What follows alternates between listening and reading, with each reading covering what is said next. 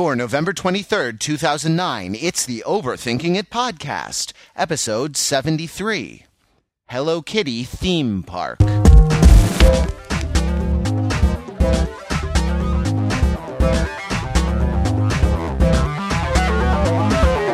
Welcome to the Overthinking It podcast, where we subject the popular culture to a level of scrutiny it probably doesn't deserve. From the very leftist part of the left coast, I am your host, Mr. Matt. Actually, that's not true. Did you know that Reno is west of Los Angeles? Huh. Yeah. Huh. The world is upside down. It's is that before or after 2012?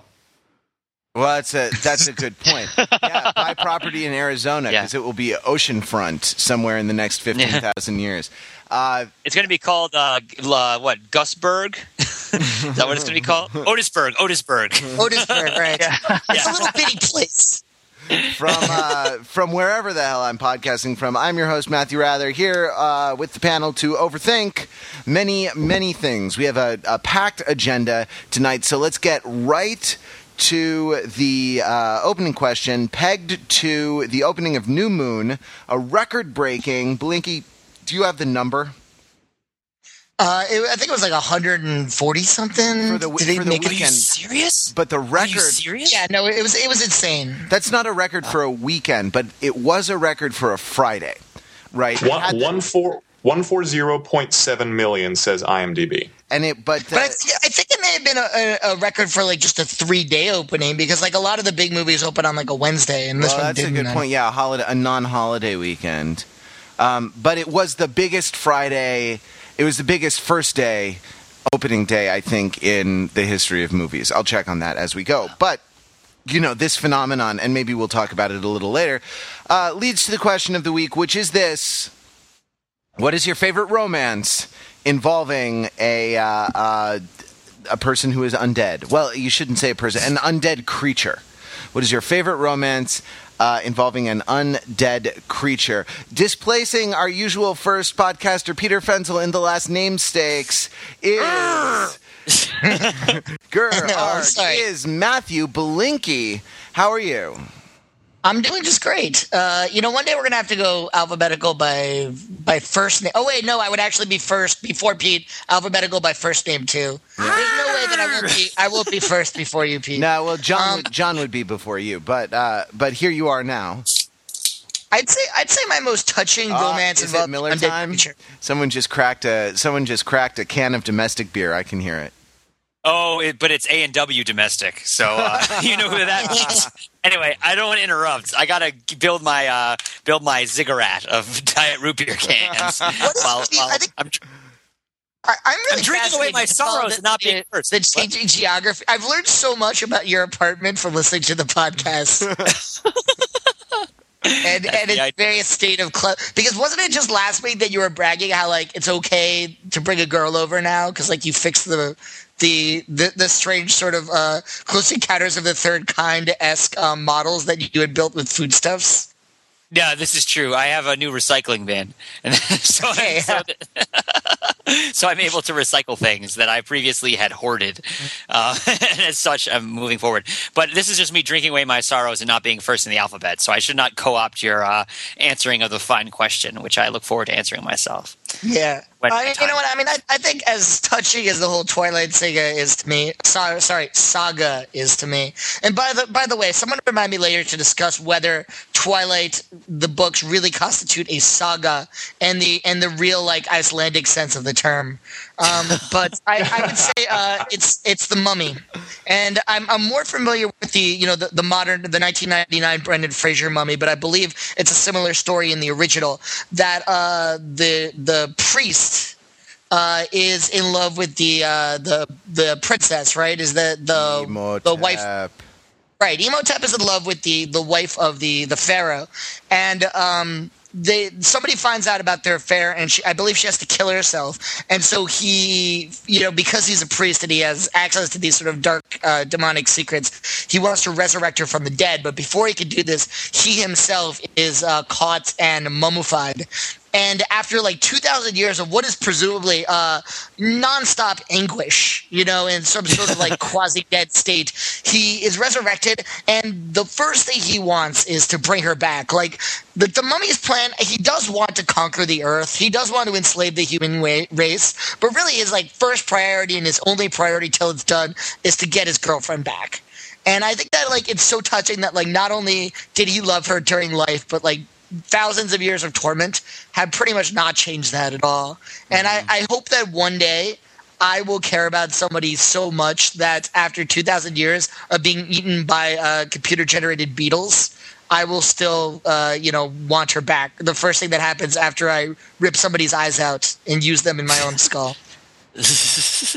Anyway, that's me. Fantastic. Now, Pete, I hear you itching, antsy, ready to go. Now it's your turn. All right. I gotta ask the panel for a call on a technicality, which may cause me to take up two answers. No, don't. Pete, there's no technicality on the first question. Your first instinct is correct. Just go for it. Well, okay. Here's the question: to which I want to say no, but. All right. So, question: is the Highlander undead? No, he's immortal. No. Okay. He's undead. That counts as your answer. Go for it. Don't hesitate. Just go. Just get into it. Go. Answer the question. Whoa, somebody is having a little bit of the pep pills today. So excited. That guy better have a great answer. When we get to John, he better have a fantastic answer. That's all I can say. So I was going to say that my favorite undead romance is the three-way sort of love triangle between Meryl Streep, Goldie Hawn, and Bruce Willis in the wonderful movie Death Becomes Her, which I think tells you a little bit about my rather dysfunctional relationship with love. But it's just a very charming movie. If you haven't seen it... ladies, don't worry. The pyramid's been cleaned up. Pete's apartment is a very safe place to go. Yeah, well, women love Meryl Streep. I mean, this is pretty much the case. They love Meryl Streep. But yeah, it's about people who take an anti-aging treatment and end up being impervious to harm and get involved in like romantic struggles that cause them to do incredible bodily harm to each other. The famous money shot is Goldie Hawn with a hole through her stomach. That they use a lot of corny special effects. That she tries so hard to be beautiful and young, but she ends up like horribly disfigured. And it's a wonderful, wonderful, charming movie, but it's not a touching romance, which is why I was thinking, well, the Highlander, he died and he came back and he walks the earth kind of shambling around, and he's got the wonderful romantic song about who wants to live forever when love must die, which anybody can sing if they can go up the ladder that far, which I can't, but I can do my best. Who sings that song? Queen. Queen does all the Highlander music. Yeah. The Highlander? That is, wow. Queen has a whole album of Highlander music called A Kind of Magic, which includes the song It's a Kind of Magic, the song Princes of the Universe. Here we are, we're the princes of the universe.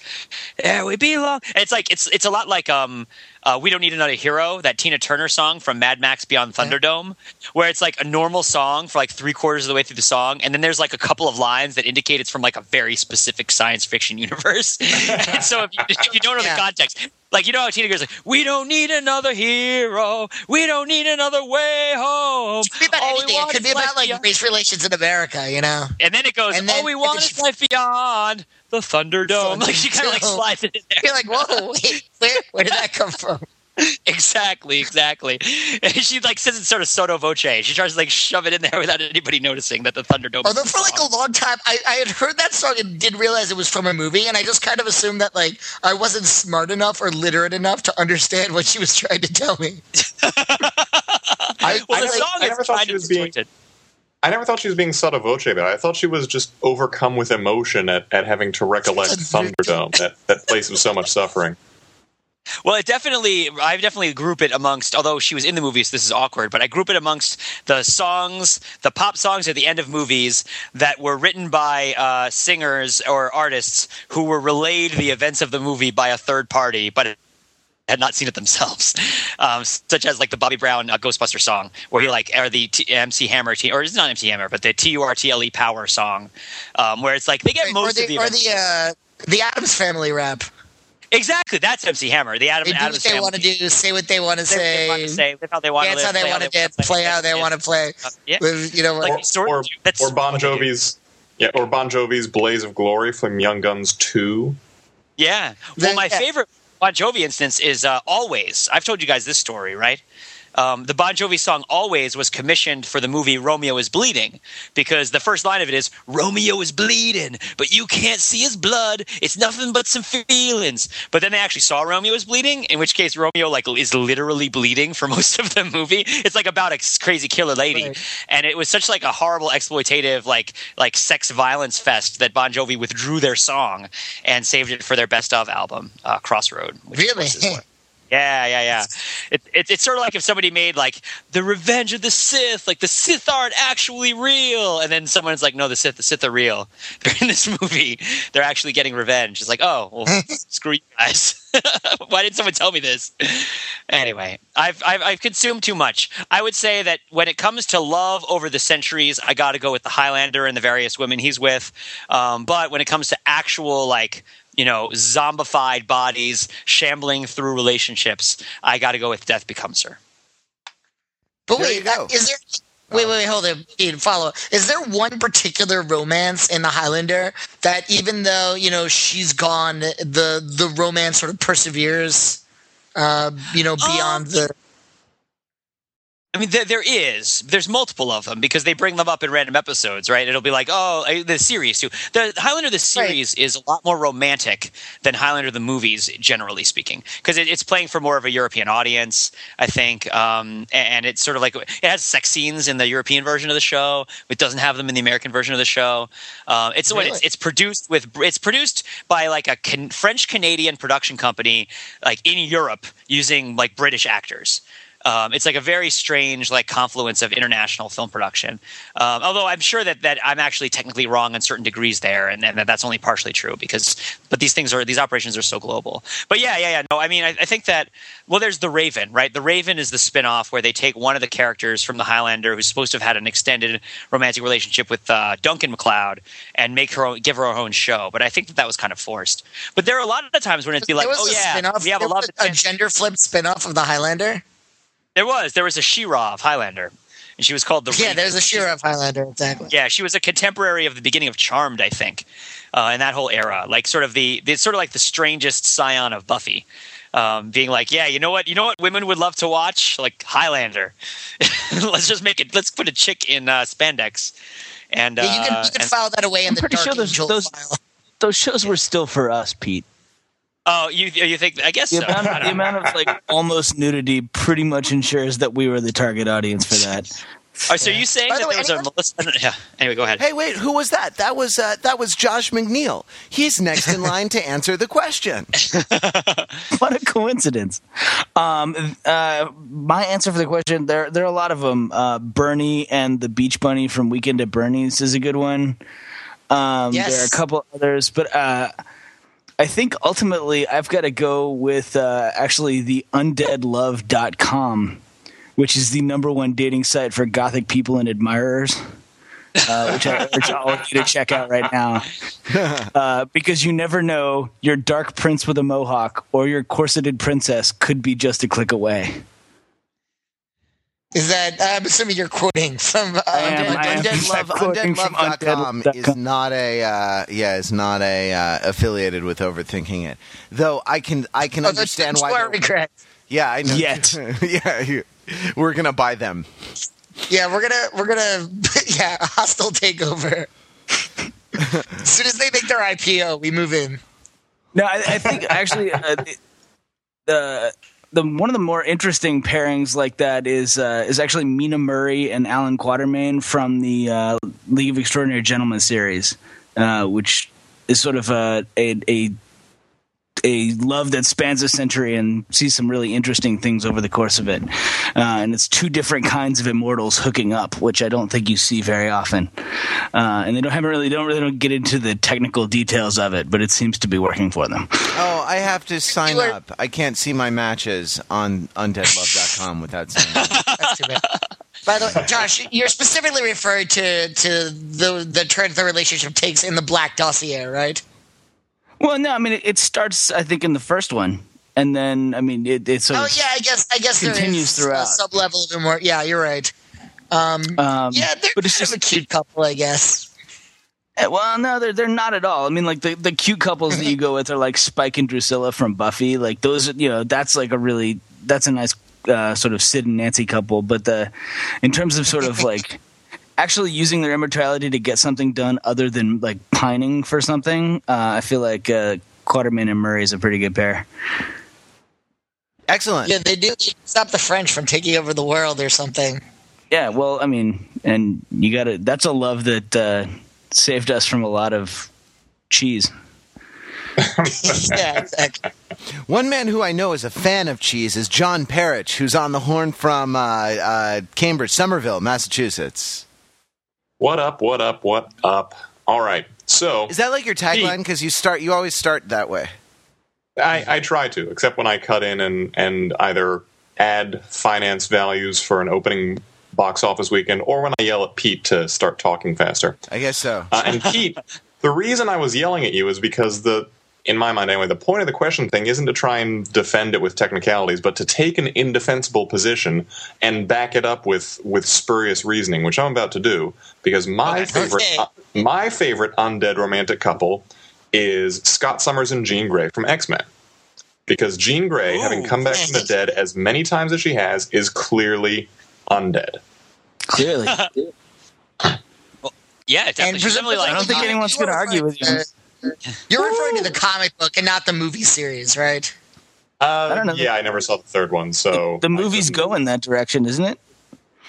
Didn't she die? I don't give away X-Men 3 spoilers. She comes back, but then she promptly, I hesitate to say, just because I don't like talking about X3 in general, but the comic book is probably more fruitful for this conversation. I mean, you have to remember, for most of its life, it's a long-distance relationship because he's out there fighting crime and she's buried under the Long Island Sound, right? Like, because there's this whole retconning. Sounds?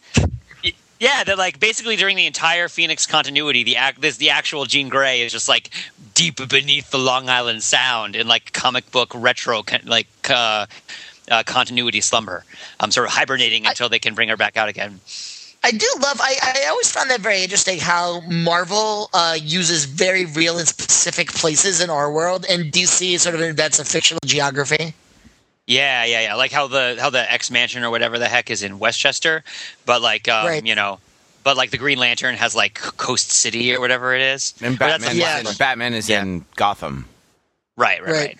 I've actually seen like a map online of like various landmarks in Manhattan, fictional landmarks in Manhattan for the Marvel universe, like where the Baxter Building is, and like where Daredevil's law firm is located. Because these things are very specifically located in the books. Now, for people with more comic book knowledge than me, does that give DC more license to do planet-changing events? Like, I know when Superman came back from the dead, there was that thing where Coast City was destroyed, and that was sort of what gave Green Lantern the impetus to become this galaxy-destroying villain called Parallax, I think, and there was in the Zero Hour series. But he was the living embodiment of the measurement of distance based on differing, like, two-dimensional interpretations on a rotating body, right? No, it was just a word that sounded cool. Okay. And he was powered. He was powered by yellow. But my question is, does Marvel not do that as much because they can't say, Magneto has destroyed Denver and 10 million people are dead because I don't think Marvel does as many sort of galactic. I'm probably wrong about this because you got the Silver Surfer and everything, but I always feel like DC has more stories sort of involving like what's going on at the other side of the galaxy, and Marvel is more like tends to be a little less universe shaking in its events, but don't hold me responsible for that quote. I would say to that, like for Marvel, they tend to divide the plot lines that go crazy and intergalactic from the plot lines that are domestic. But I mean, you can't. I mean, the Phoenix Saga, the Shi'ar Empire. You even got the crazy. I mean, Hulk, even like the World War Hulk or whatever. He comes back from another planet. You're right. And I was forgetting the whole Infinity Wars, which I actually read when I was like a kid, which is where like everyone is like dragged out to outer space to fight Thanos, who has like a gauntlet of power, right? Am I correct about this? Yeah, he's trying to get the jewels and the Infinity Gauntlet and all that stuff. Yeah. And you got like Captain Marvel as distinct from Captain Marvel and Shazam, which is all hilarious. I mean, I think that a lot of it has to do with like them trying to reinvent themselves. I don't know, like some of their Interstellar villains are really stupid. I remember one of my friends who worked for Marvel for a little while and was asked in her interview to work for Marvel, like, who do you think is like the sort of worst Marvel character? And she said Ego the Living Planet, who is a floating planet with a giant mustache, who is like a Thor villain, sort of. And like Ego, he has a giant like old man mustache, like for his face. He looks like a planet with a face. And if you land on him, like he will spawn like super powered clones of people to fight you. And I think like Galactus defeats him by tying a bunch of rockets to his ass and like shooting him out into the galaxy or something like that. It's just, right there. I mean, look up Ego the Living Planet and see if you can find a picture of him, because I think it really embodies Marvel's galactic strategy, which is like, it's pretty stupid. Marvel's galactic strategy is so much stupider than Marvel's domestic strategy that like people will often discount it as being non-existent. Just think of Galactus in his purple helmet. He's so much sillier than I guess not than Mysterio, but than so many other comic book villains. There's like, they just can't contain, once they get outside of Earth, they can no longer stop going off into DC Crazy Town. But I think DC's are pretty crazy too. Like Darkseid is not exactly like a really particularly like fear-inducing character. I think the problem is most of them were made up in the 60s. Yeah, I guess that's really the issue. At this point, sort of dated. There's very little from the 60s that scares us anymore, except like pants. But John, to your point, I think Don Draper would disagree with you, but go on. That's true. Okay, late 60s. To your point, the whole like destruction thing. The one thing I've always wanted to see the series of like the insurance adjusters in the Marvel universe. Oh, you mean Damage Control? Is that their name? No. Like actually, like the guy who works for like Allstate, renters insurance, and has to go. No. Like, There is, or at least there was in the 80s, a company in the Marvel Comics universe called, I believe, Damage Control, that were special to, superhero insurance providers. Like they insured buildings against themselves. They insured companies against damage from supervillain assaults and things like that. Sorry, Pete, go ahead. I was going to say, I want to watch Nick Fury, Agent of Allstate. I think like that would be good. Does he still have the eye patch? Yeah, I think he's still. You're in good hands with Nick Fury. All right. By the way, I just want to throw out that the recent Marvel Civil War series, the big sort of universe-spanning event that went down a couple of years ago, is kicked off by a reality show that they're filming in Stamford, Connecticut. That ends in tragedy, and I don't know. As a Connecticut native, I always thought it was kind of cool that Stamford, Connecticut gets this little shout out in comic book history. Nice. All right. Mine, I nearly misheard the question and gave you my favorite undead bromance, which at the moment is between the two vampire brothers in the Vampire Diaries on the CW. Because I think you got to go with Tom Cruise and Brad Pitt, an interview with a vampire, right? I guess that's a vampire romance. Anyway, continue. It's true. But I'm going to say that my favorite undead romance is the romance between Frankenstein and the little girl who he throws into the river. In the flower picking scene. It's a short-lived romance, but gets right to the point that people in different ontological statuses should not be dating one another. So that is the panel, and we are moving on. So, what doesn't it say more? Don't mess with children and/or throw them in rivers. I like how it's an and or an or. Like, it's a choice and you can do both. Yeah, whether you take that as, what kind of conjunction you take it as. Look, I want to talk about New Moon a little bit. I have not seen New Moon. Has any of us seen New Moon? Didn't think so. So this brings something up that Belinky brought up before we started recording, which is this. Isn't this a one-quadrant movie? All right, well, why don't you explain the quadrant thing for those of us who aren't up on the terminology? Haven't we done that on this podcast before? Well, no, here's the idea. This is something not everyone has heard every podcast. Not everyone that's a member of the Overthinking It site has heard every podcast. Well, if you want to hear every podcast, you can visit overthinkingit.com for that, huh? /podcast, and you'll be taken to every episode of every Overthinking It podcast, including this one, These Effing Teenagers, which is about Gossip Girl and Glee. And you can go back farther in the archive than you can on iTunes. And if you hear anything on those shows that you want to respond to, you can email us at podcast@overthinkingit.com or call the voicemail, which is 20EAT-LOG-01. That's 203-285-6401. Pausing only to do the business of thanking Sean for his recent generous donation, his second donation, in fact, to the podcast. Thank you. You help keep us on the air. And if anyone else wants to donate, there's a little button in the sidebar on overthinkingit.com that you can go to.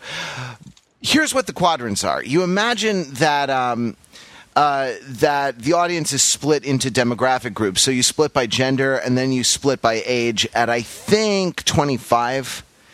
25 is it 20? Yeah, something like that. No, I think it's 25 or 24 or something like that, right? Like, what? So, everyone who's older than 25 is all lumped together? Yeah, it's like old men, young men, and then old women, and young women.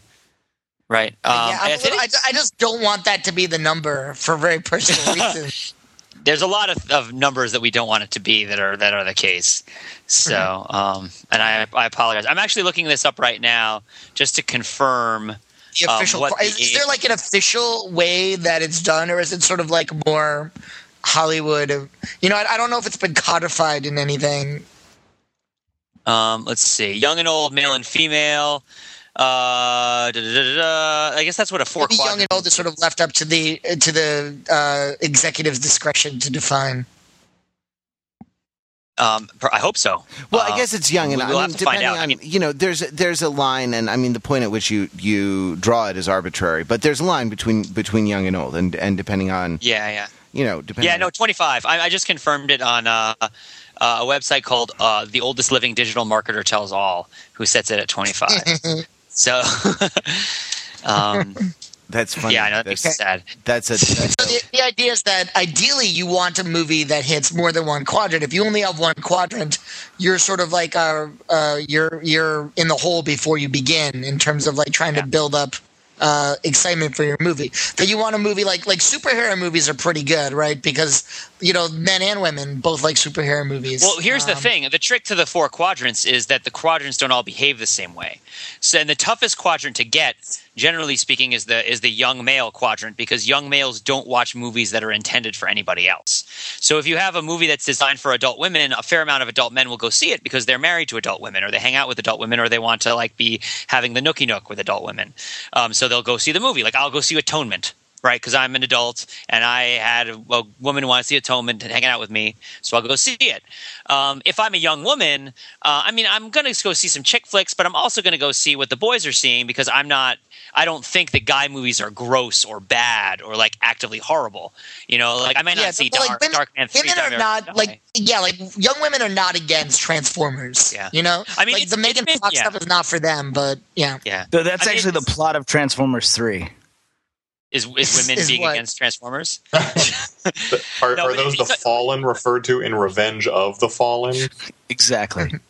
It's a widespread phenomenon across culture. One of the places where it's most obvious is in news anchors, where male news anchors test better with women than female news anchors do, but a small margin. And then on men's side, men score much higher than women do. So you can get the women. The women are willing to tolerate watching men, listening to men, doing all that stuff, but the dudes are not going to do it, especially the young ones, because they don't care. So the trick to go a four quadrant movie is do a movie that's sort of for young men that also sort of spreads out across the rest of the spectrum, right? That's sort of the conventional wisdom for a four quadrant movie, I think. When you think about summer blockbusters, they're like action movies, right? Or big tentpole pictures. But Full Moon or whatever, New Moon, whatever that frig it's called, excuse my language. And this is not usually me to have contempt for a piece of culture like this.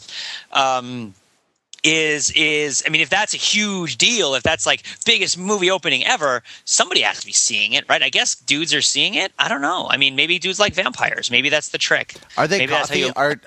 Are the kids very gothy these days? I mean, I guess they like the emo. Is it a chicken and the egg thing? Like, are they gothy because of Twilight? You know, that Twilight's become so huge that it's actually sort of led to a goth. I mean, you know, we've all seen the South Park episode where the goth kids are just like incensed at the Twilight kids for sort of like because they are always confused for Twilight kids, which is like the last thing on earth they want to be. I mean, I think you can go back to sort of the rise of contemporary emo bands in music as like a contemporaneous trend, right? And as sort of like the sort of alternative rock, not, you know, the kind of indie rock that we talk about is not the kind of indie rock that a lot of younger kids will be listening to in the sort of non-mainstream stuff. I mean, even think about things like Fall Out Boy. Think about Pete Wentz. You know, think about what the kids who are in Panic at the Disco look like. You know, like there's been a shift in that direction towards sort of glam, like dark glam again. Yeah, I mean, or that dude who did the horrible pop single from 2012 from American Idol. That guy looked like a Japanese wax museum guy. Oh, that was the guy from American Idol who was not the winner because he was gay? Was it Matthew Liebert, or is that him? Lambert. Aaron Lambert. Yeah, Aaron Lambert. Is that him? Yeah, I don't know. I don't know either. Somebody has to frantically Google this thing. Like, we're going to Google 2012 pop single. So people are going to it, right? Like the right. You know, I don't know. I don't know like the Disney Channel seems to have been banking on the young female audience a lot, right? And this is, I mean, I think that it's one of the more interesting kind of marketing stories of our, you know, contemporary world is the sort of rise in importance of young teenage girls as consumers, or even preteen girls. I mean, I think you can trace that. Even people were talking about that back when Britney Spears and Christina Aguilera were the big acts. Right. That as music technology evolved, the latest adopters, like the very last adopters across the population, were like girls aged like 10 to 15. You know, those were the last people to be going on Kazaa. Like, those were the last people to be downloading music illegally. And so they took up like the lion's share of the music sales for a while, right? Yeah. So you still, Isn't that sort of a cliche? Isn't that sort of a cliche that in Japan especially, it's the Japanese schoolgirls that are on the cutting edge of technology and fashion and like are the most sought after consumers in the society? I was not aware. I don't. You go to JapaneseSchoolgirls.com. Can I get useful news-related economic information if I Google Japanese schoolgirls? Will they teach me about like? I wouldn't. I can't promise what will happen to you if you Google Japanese schoolgirls, but I believe that I've been a sort of on and again, off again reader of Wired magazine for a while, and I believe they used to have a feature called Japanese Schoolgirl Watch. And the idea was that the Japanese schoolgirls, like whatever is cool with them, will be cool in America in about a year. Oh, cool. Well, I will say this. Actually, I probably shouldn't say, but I have it on good authority that there's a particular brand that's really deceptively extremely popular in the United States across a wide variety of products. You guys, basically, America does not know how popular Hello Kitty is. Like, Hello Kitty is tremendously popular and is a brand that has a great deal of strength, even in the United States. So, in that case, I guess I would go with you on that.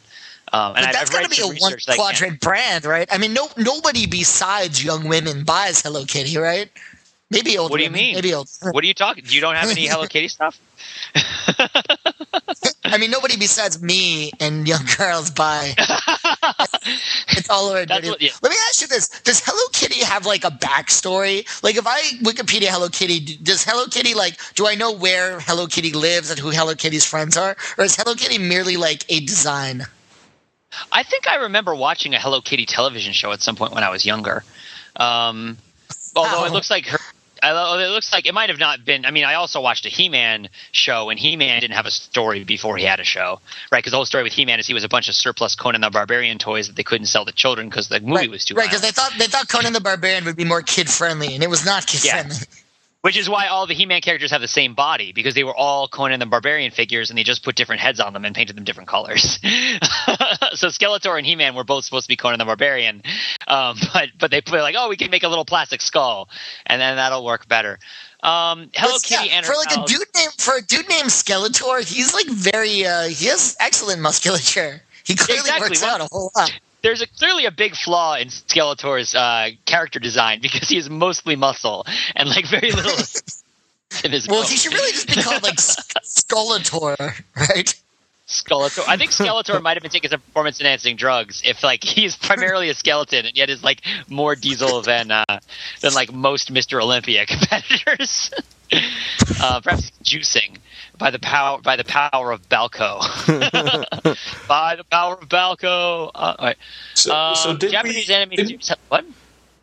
Sorry, are you Wikipediaing Hello Kitty or yes? Is this Okay. Japanese school still? So Hello Kitty appeared as a brand on consumer goods in 1974 in Japan and the United States in 1976.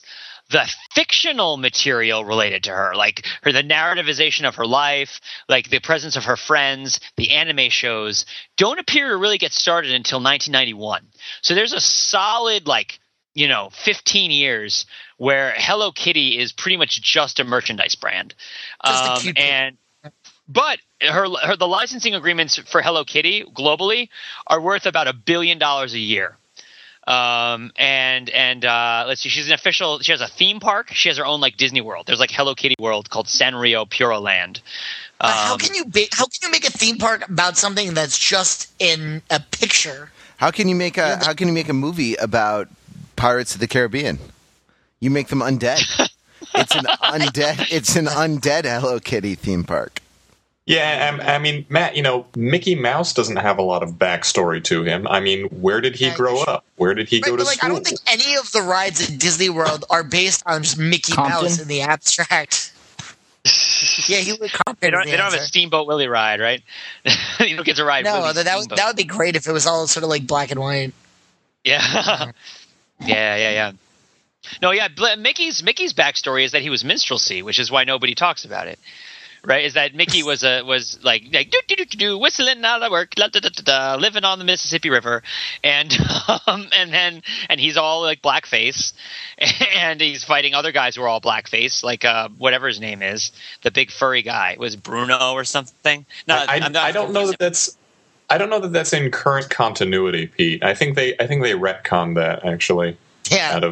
Is that why they're desperately trying to maintain control of the copyright by like continually advancing the public domain laws, because they want to make sure that people. Well, yeah, but that's also so that you don't have like pornographic Mickey Mouse. Though actually, I'm sure if I Google pornographic Mickey Mouse fan fiction right now, I think this might be closing the porn barn door after the porn horse has left the porn stable. All right, we should push on from this because we are. Okay, wait, quadrants. I mean, a good example of a 4-quadrant movie I would say would be Titanic. Right. Yes. Right. That's the ultimate. You got romance. You got romance for the women, and then you have like action, and then plus I think the fact that it was James Cameron and men like James Cameron, that you could advertise it as from the director of like Terminator and Aliens, then men would see it. So that sort of like bought you a quadrant for free right there. So that like everybody had a good reason to want to go see Titanic. And then also it actually did turn out to be good, and like that's what made it just an unstoppable juggernaut. Listen to your friend Billy Zane. Oh no, that's not Titanic. That's Zoolander. That's just good advice for life. That is advice for life. Is always listening to what Billy Zane is saying. Especially, don't necessarily watch. What was the not the Shadow? What was the Phantom? Right. Yeah. Listen to him. Well, that has one of my favorite actresses in it. Is and you know why she's one of my favorites? Because she works, and her name is Kristy Swanson. I love Kristy Swanson. Although I kind of have a huge crush on Kristy Swanson from The Chase. She's the original Buffy the Vampire Slayer, and she was in The Phantom, right? So she's got like. What's up? No, go on. They're going about. Oh no, go ahead. I wasn't about to go like doing an IMDb litany of what Kristy Swanson is working on right now, which is really not the most. We only do that. We only do that for Steven Seagal. Exactly. Right. So what were you saying? I want to move on. I want to go to the next topic. I don't want to get into some dark territory here, but let me. No, Matt, we're done with that. Malinky, no. We did that one to death. But sorry, did we ever settle whether New Moon is genuinely more than one quadrant, or is it just really? Yeah, I think we're still talking about that. I would. Well, here, New Moon is less of an action movie. Well, actually, I haven't seen the movie. I shouldn't say. New Moon, the book, is less of an action-adventure book than some of the other ones where, they're racing to escape the bad vampires, right? Like, that's essentially like the plot of the first book. They're the good vampires and the bad vampires, and the good vampires have to help our heroine escape. I think it's have to escape the bad vampires. And this is like this movie, this book anyway. The plot of it is that like her boyfriend leaves her, and she's really bummed for about 80% of the book. That's how it goes. And then there's some stuff at the end about they go to Italy, right? Yeah, the vampire headquarters is in Italy, so it's it's about that. So it's guys. According to Deadline Hollywood, New Moon is a 2-quadrant movie. So anyway, go ahead. Okay, and what are the 2 quadrants? Out of curiosity, probably young women. back into the left, They say it's female audiences. The audience was exactly split over and under age 21. Exit polling showed that 80% of the people seeing the movie were women. So this is a statistic based on the people who actually did see it. So we're not guessing anymore. No, this is a statistic based on exit polling of audiences, and it says it's the quadrant divide at 21, not at 25. Well, I'm sure that's arbitrary. I mean, like, so right. But Deadline Hollywood. That surprises me. If I had to guess why it was so popular, I would say, wow, they must have gotten the teenage boys to see it anyway, because like I don't know, it has a werewolf in it, and it looks like it might have some cool action, or else they just went with the girls. But I guess that no, teenage boys didn't go see it.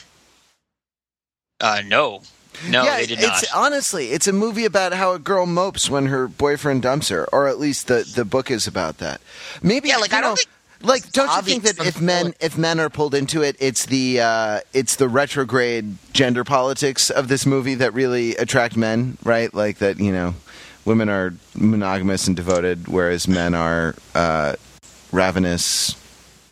Anyway, I think men might just be attracted to a vampire movie if they go see this movie, right? Like, or the women who are seeing the movie, or they're gay. I don't know. Or they're gay teenage boys. Yeah. So wait. Well, can I ask a question to sort of satiate my own curiosity? No. I've never. Okay, fine. Forget it then. No. What's your question? I don't know much about New Moon, and I'm sort of fascinated by it. I mean, I guess let's make it a quick 2-part question. A, should I read it? I mean, would I be, let's say, interested by it? I think not. So you don't think the Twilight series is like you didn't enjoy reading them, or you're saying what, I Matt, would? I take so much poop from you over Glee that I don't want to take any more poop from you, and so I would never recommend that you read anything ever. In fact, you should stop reading and watching television. As soon as they air the episode where they go to sectionals, I'm going to send you an email in all caps that's like, why didn't they sing Defying Gravity? They've said they would sing Defying Gravity. So that's yes. All right. I withdraw my question in that case. That goes on the Overthinking It podcast drinking game. When Belinky bashes Glee, take a drink. And I don't want to cede my right to do that, so I'll refrain from asking any Twilight-related questions. No, Matt, I mean, look, anyone, and pretty much anyone of our listenership, if you're interested, I read it because I heard Next Harry Potter, and so I just ordered all the books on Amazon and went through them. I like Harry Potter. Well, right, exactly. And this was being billed as like the next kind of crossover child to adult or, young adult to adult smash hit, and it, I guess financially it's turning into that. Business wise, it is. So I went out and bought it, and those books are pretty massive. I think there's like 2,000 pages of Twilight story saga. Whether or not it's a saga in the Norse sense of the word. But those 2,000 pages you can read in a holiday weekend, right? It's not particularly dense material, and it's not plot heavy. It's not plot heavy, and the writing is very stock and sort of very, very cliche, right? Like Harry Potter had certain literary merits. They're not the kind of literary merits that get you included on like a college literature syllabus, but it had some good stuff that was happening in the actual writing. Not so Twilight, right? Which is hackneyed. It reads like journal entries, like bad journal entries. Like a Taylor Swift song. So if Harry Potter is the crossover children's book adult novel, then is Twilight the crossover children's book romance novel? Is that sort of what it aspires to, rather than sort of mainstream literature? I think that's not that makes sense. Yeah, that's not a bad. Because romance novels sell phenomenally well in the aggregate, right? Like, don't romance novel? I mean, I see them. Yeah, but there's so many. There's so many of them. Yeah, right. It's all balkanized between all the various devil in a kilt type publications there are. to pick a title at random. Yeah, just at random. Totally random. Yeah, not that I own that one. We are all intimately familiar with. You know what? If you're going to buy Devil in a Kilt, do it from the link that I will include in the show notes.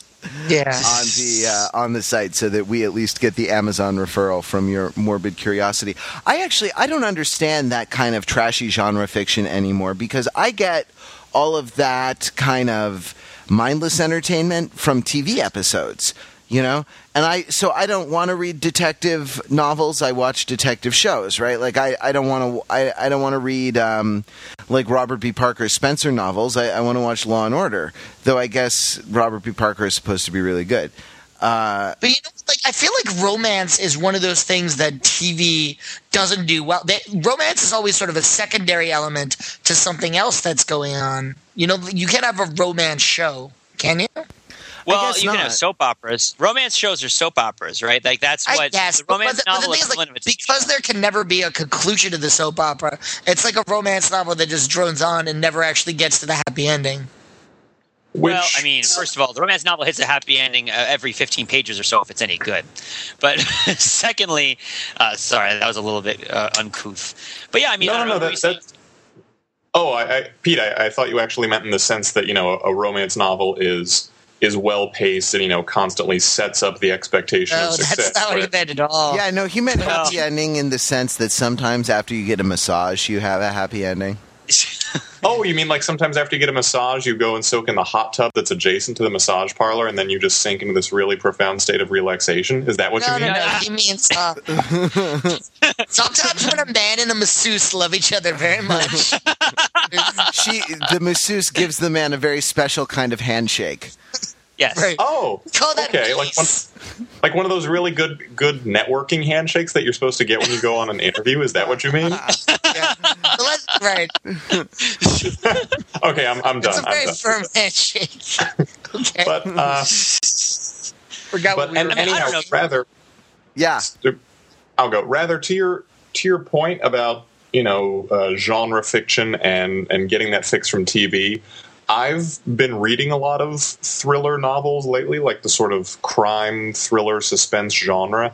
And most of the ones I've found, even if they are rather formulaic, are significantly better than what I would comparably find on TV. I think a lot of that has to do with the limited production time that goes into TV. Better than Burn Notice? Yeah. Is there a book version of Numbers? Well, I'm sure there is, actually. Yeah. By way of example, yeah, I'd say Lee Child, for instance, or Harlan Coben. The novels they write they're more thrilling than an episode of Burn Notice. I mean, Burn Notice is good, but how long does it take to write an episode of Burn Notice? It can't take more than a couple weeks. Otherwise, the economics of TV production break down.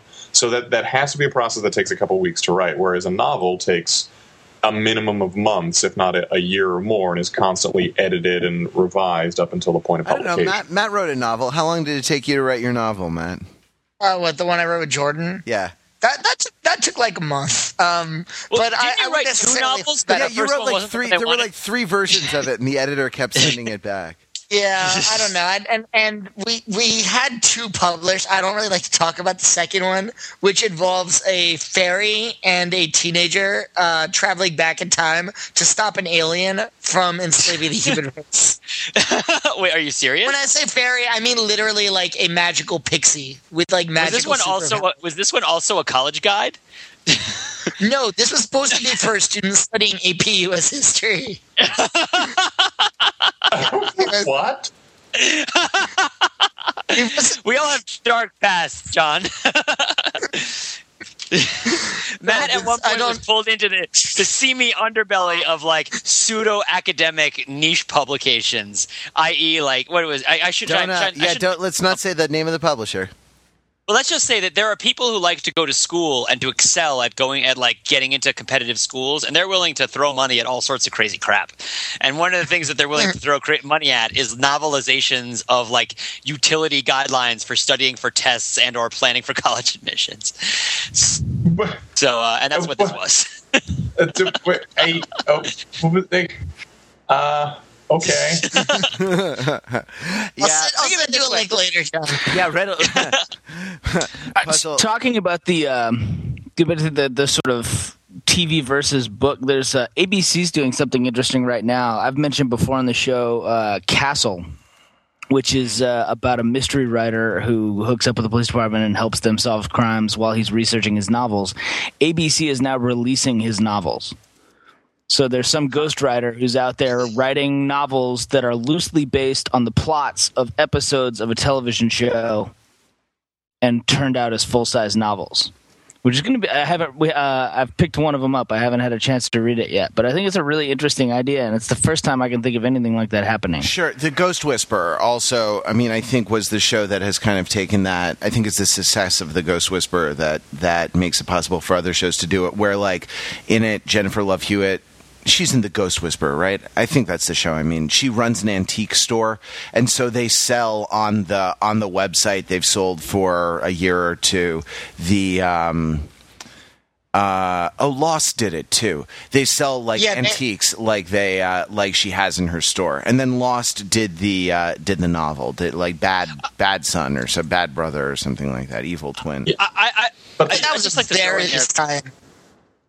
I just like to throw in there quickly the life's work of 2 people named Jessica Fletcher and Donald Bain, who, among other things, wrote a wide variety of novelizations based on Murder, She Wrote plot lines and or like further extensions of the Murder, She Wrote storyline back in the Disney. I think that it wasn't probably done as a way of promoting the show or as a cross-promotion, but I mean, I think it's probably pretty similar. Right. Those are actual books that you can, check out of a library. Well, I don't know if they're in the library. They're on. I'm looking at Amazon.com right now. Most of them are used and new from 1 cent. One of them has gone all the way up to 17 cents, which is trick or treachery. But no, none of them appear to have a market value of like more than a cent. Okay. And, so it has been done before, but perhaps not well. Well, I feel like there's a sensibility about contemporary integrated media strategy, which this is not part of, right? Which is like we want the people who are watching the show to see the book in the bookstore and buy the book, whereas like this is more like we want to publish some books and like hey, let's slap Angela Lansbury's face on it and it will make more money. I mean, I think that's the right, and that's like. It's sort of like it's more like merchandising rather than integrated media strategy, which is just more about the conceptualization behind it rather than what you're actually doing, right? Although maybe they did. Maybe they think, hey, let's put the Murder, She Wrote book out there so people can actually buy it and live the Murder, She Wrote lifestyle, which just seems kind of silly. But then again, like, they can solve crimes. Everyone had a grandma at some point. But yeah, exactly. I like the number of things that are about, plucky upstarts solving crimes. That's one of the things Raymond Chandler commented on many, many years ago in his infamous essay, The Simple Art of Murder, how up until roughly Dashiell Hammett, detective fiction was just somebody other than the police usually being called in to solve a crime that the police weren't capable of doing. And Dash Hammett was one of the first serious writers to say, hey, sometimes people kill each other because, just by accident and for really seedy reasons. Can I clarify one thing that I said before?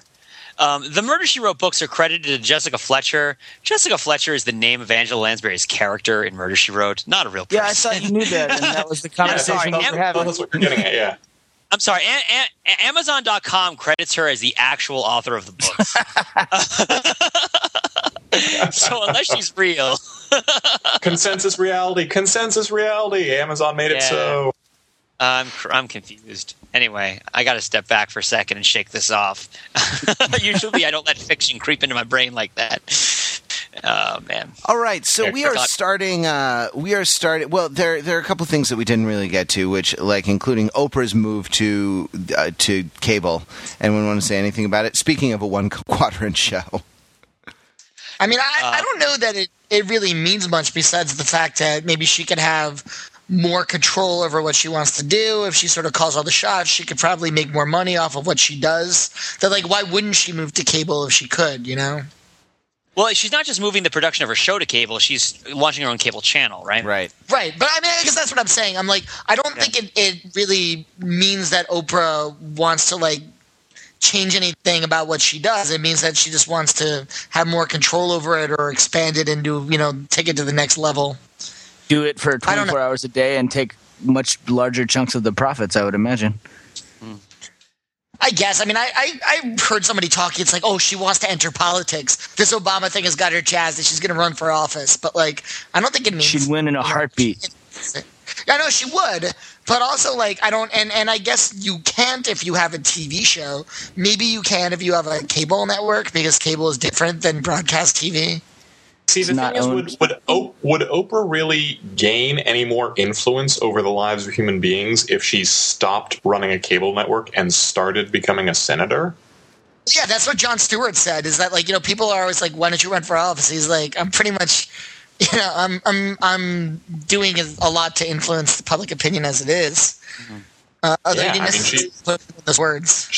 She's amazingly powerful as is, if we're looking at this from strictly, Machiavellian viewpoints. So why would she back down from that? I guess. I mean, why does anyone run for office? It's mysterious to me. It is a good question. Because you want to get your deck renovated. What? That's the guy that because you want a new hibachi for your grill for your deck in Alaska. Is the reason why. Okay, what else?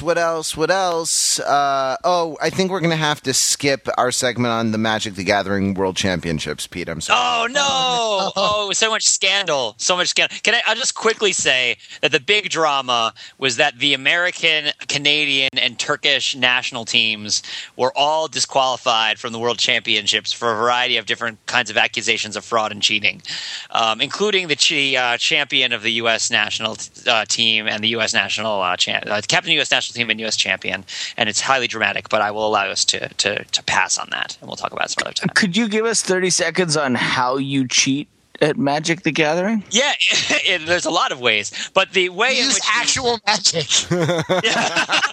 Well, no, because this is actually an interesting reason. So the reason that the U.S. national champion was disqualified from the World Championships is that he misrepresented the game state fraudulently to his opponent. In that, his opponent made a mistake as to how his own card worked, and it is your responsibility to correct your opponent. So if there's an effect that is generated by something that is on the board, and your opponent misses it, and that effect is mandatory, and you don't remind your opponent about it, and you do that in order to gain an advantage. In fact, in this case, it wasn't even to gain an advantage. If you do it to deliberately mislead them, that counts as fraud. That both players, the game is so complicated that both players have a responsibility under the tournament rules to maintain a mutual understanding of what is actually happening in the game. So this would be like if I hit a baseball and it goes foul, right? or if it goes fair and I don't run to first base, right? And the pitcher is supposed to say, run to first base. It was a fair ball. Like you should be aware this is a fair ball. And if they don't do that, then they can get busted for cheating. So you're saying that instead of being a sport or competition, Magic the Gathering is in fact a hippie love fest? I would not describe it as that. The love is not a word I would use to describe it. I would say that it's sort of like a broad collaborative endeavor by a great many lonely men. But in that case, it's a hippie love fest, I guess. No, I shouldn't say be so mean. I don't know. It's just the problem with the game is that it's so complicated that it's almost impossible to tell what's going on unless you have a great deal of experience. When did Magic the Gathering get complicated? When did it get complicated? Yeah, I mean, I remember it being very easy. You play your card, then you tip it to the side, and then you lose it if the other guy wins. I mean, yeah, the basics of it are very intuitive, but they've produced, they've been making it for 15 years. Every year they come out with hundreds of new cards that have new interactions with every card that's ever been made. The complexity of the game scales up over time. And you can read about the difficulties that has in the design. What? Pete, you're putting me in a position I never thought I would be in, and I'm sad this is being documented on the internet, where I'm going to defend Magic the Gathering. So I love Magic the Gathering. I'm actually a fairly known comedy writer. So I specifically defend it from the charge of being insanely complicated. My understanding of it is that the complexity in MTG is similar to that in World of Warcraft. Whereas if you're a complete newbie and you're looking at the World of Warcraft, display screen and all the things that are floating up and appearing, your first reaction would be, "Oh my God, how the heck can anyone play this? There's too much data going on. There's too much stuff to manage. This is just impossible." And yet, World of Warcraft's genius is that it introduces those concepts to you in a very measured and deliberate way. So you don't have to worry about things like the refresh rates on your powers or what have you until you level up to a point where you're selecting them. And the game's like, oh, okay, here are these powers. Here's something you should worry about. I understand that Magic the Gathering is similar, whereas all you need to know first off is like, okay, here's where my mana comes from. Here's what monsters do. And then as you uncover cards with new powers, then you have to start learning more, but not until then. In other words, definitely true. Yeah. A game that 13-year-olds can master can't be that complicated, is my point. Yeah, I mean it's intuitive, is what I would say. And of course, the highest level of complexity is going to be found at a place like the World Championships, where people are milking every advantage and doing their best to use everything that they have at their disposal. Where people are playing multiple different formats at the same time. No, you're definitely right in that it's easy to learn, but at the same time, there is a point at which the rules get kind of ridiculous. But whatever. Baseball rules are ridiculous too. Baseball is insanely complex. American football is ridiculously complex. All the different kinds of ways that you can cross the line of scrimmage illegally, and all their different names. Right, but football doesn't have a rule that if the other team forgets how to play football, then the other quarterback has to remind them on the field. Yeah, there was a game this weekend in which that would have been helpful. Yeah. Josh refers to the game, the annual football contest between the Bulldogs of Yale University, where most of the writers on Overthinking It went to school together, and the Crimson of Harvard, in which... They're a color. How are we beaten by a color? Because we freaking ran it on 4th and 20 from our own 10-yard line with 3 minutes to go in the game, and we were ahead. It was 4th and 22 to be exact. Yeah. Right? Was it? I can't even bother to. It was the stupidest. Maybe somebody can explain in the comments why they would do this. Unless it was some sort of flubbed snap, it was the dumbest play I have ever seen in my entire life. Wow. On any level of football. I can think of is that who on earth would expect us to go for it on 4th and 22? It's kind of a bit of a surprise. Right? And to our credit, we did gain 15 yards on the play. Unfortunately, 15 yards was nowhere near enough for a first down. Wow, I don't know, Pete, saying that something is the stupidest play you've ever seen. We've all been fans of Yale football for 15 years, and Nevertheless, I think that was special this weekend. to name one play as the stupidest is really like that is quite a. Well, it was this or blocking the extra point, only to then let the ball go so that the other team could pick it up and run it in for a 2-point conversion and win. Yeah, was the other great stupid play. Although to be fair, that team was then later. Even though that team, by winning that, clinched part of the Ivy League championship, it was later stripped from them for boosters and for illegal recruiting. Right? Brown had its championship taken away, I think, that year. Which they got because of our incompetence. Oh, no, but I felt like that move was accidental. Like, it's not like they went out in the field and were like, hey, I have a great idea. Let's block that kick and not down it. Block the kick and then forget about it. So after yesterday's game, I don't necessarily put it past them. That's true. Well, we managed to hit everything on the agenda. So let's close with this. We are embarking today on Verhoever-thinking it week. I suppose it's actually like Fairhaven or something like that, right? We should probably put a post up on how to pronounce his name. I will get to work on that. So anyone want to say something introductory for where we will overthink the film oeuvre of Dutch director Paul Verhoeven? And this oeuvre includes RoboCop, Total Recall, Starship Troopers, right? Showgirls, Basic Instinct. Yep. One of the interesting things about him, I think, is that although his movies are sort of solidly entertaining, and I think we can all agree that there's some really classic, just fun movies to watch in his body of work. It's a little more controversial to talk about them as being art. And to talk about him as being like an artistic director that is deserving of Criterion editions and whatnot. So the question, is he just does he have fun Criterion editions? I don't know if he does, but I think there is, and I think even among the Overthinking It staff, we would split on whether he's just like a fun maker of pop culture, or whether he's making serious sort of art pictures that pass as just fun action movies. Serious art pictures, so serious. Okay, Criterion edition of RoboCop. Oh wow, is available. Yes. Yeah. Yep. Oh, is that what you were about to say? Half man, half robot. Too expensive. Right. Yeah. All over press. Did I ever tell you guys about my idea to actually buy a whole bunch of collector's edition DVDs and then wait a year and see if I can sell them to collectors? I'd be like, let's demonstrate. Let's see if this is actually true. Let's see if someone actually wants to buy the collector's edition of White Squall. In general, I would say that any product of any kind that's labeled a collector's edition is worthless to actual collectors. The whole point of collecting something is it has to be something that's surprisingly popular. Pete, I thought where you were going with that was that one of the collector's editions of RoboCop just has a very blank gray cover and RoboCop in block type, so it's just like a uniform gray square. So I thought we were going to buy a bunch of those and make them into a RoboCop costume, which would be awesome. I'm flattered that you thought that that's where I was going with it. It's like, it's a good idea. It is a good idea. I think that should happen. Yeah, there is. But the fact remains, I don't think any of us on this podcast have seen the movies he made in the Netherlands before he came to Hollywood. But they were widely received as serious, some of the best films ever made in that country.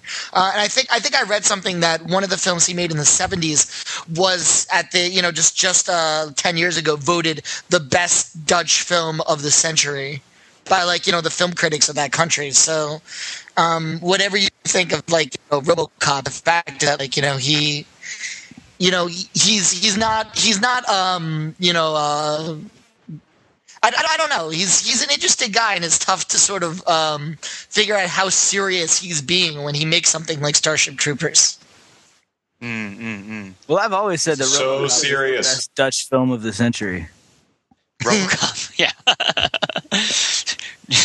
Due to the liver, no, I can't do it. I can't do the accent.